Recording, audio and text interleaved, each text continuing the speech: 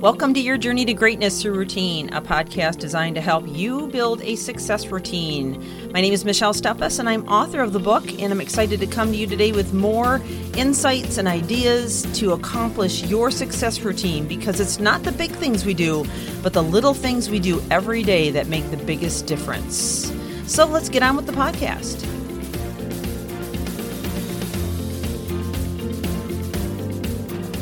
Welcome back to the podcast as we continue discussing the ever so important topic of the toxicity of anger. And I had mentioned yesterday and even previously that it's not just about anger, but really about any emotion that is toxic. And many of them are.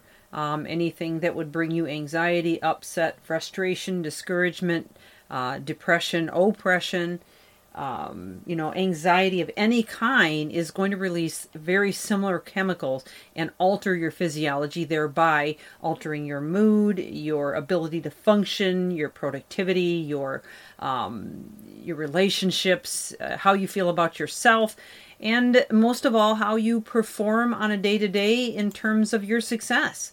So this is a big, stroke of the brush in terms of what it can do for you once you understand not only the vital importance of this topic, but how to solve the anger problem. And so we started out a couple of days ago giving you the solutions after covering a ton of information on what anger does to the heart, the mind, the brain, the body. And if you missed any of that, I would encourage you to go back. But we talked about acknowledging your anger. So that's the first part, is becoming aware.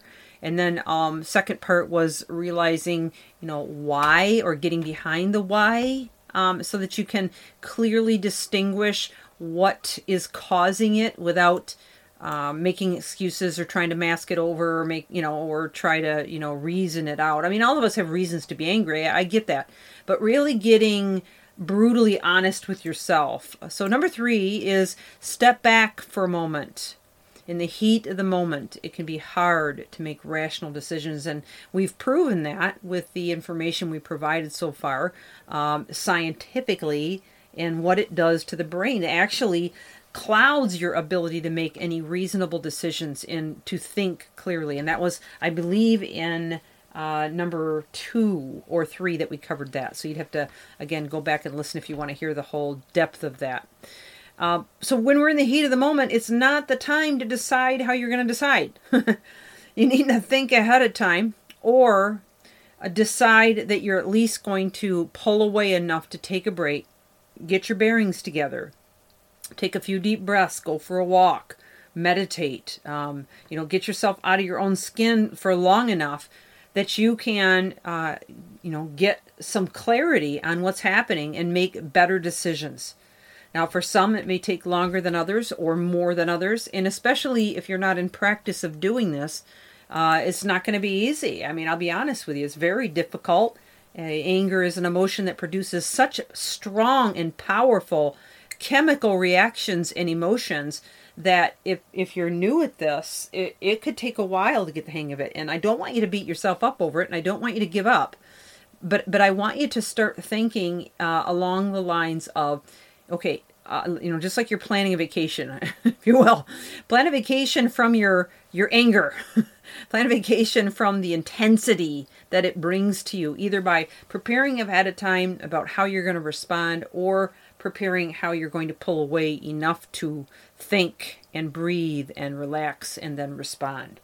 So once your mind is calm, it's going to be much, much more fluid and acceptable to make rational decisions, okay?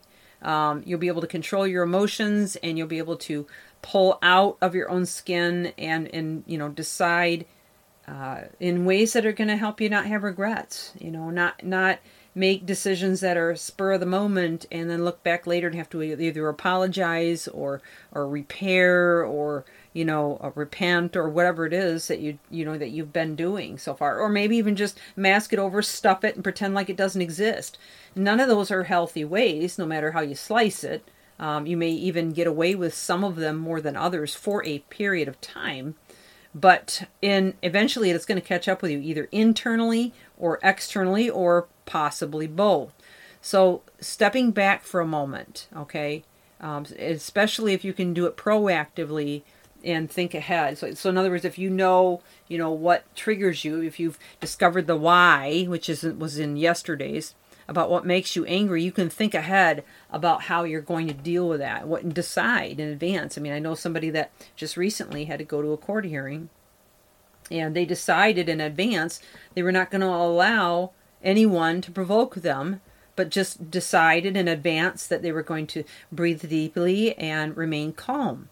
And some of the hacks that I've provided for this person were to squeeze invisible muscles, so like your thigh muscles, your buttocks, your toes. You can crinkle your toes. You can clench your fists without anyone seeing you. Obviously, you don't want to be really blatantly obvious about it, but this actually reduces cortisol and increases serotonin, which is a calming effect, an oxytocin. So these are things that can change your physiology and help you to focus more on the clenching of the muscles rather than what's upsetting you. But it also has that physiological effect for you. So finding these hacks and these ways that you can, reduce the intensity of it is going to help you a great deal. So encourage to consider some options there as you learn and practice how to pull back from that anger and make decisions in advance. And incidentally, this person actually did extremely well under the pressure because they had prepared and decided in advance how they were going to deal with it. Okay, well, we've run out of time for today. Inviting you back tomorrow as we go into the next step of solving the anger issue. This is Michelle Steffes, your journey to greatness through routine. Thank you for joining and looking forward to having you back tomorrow.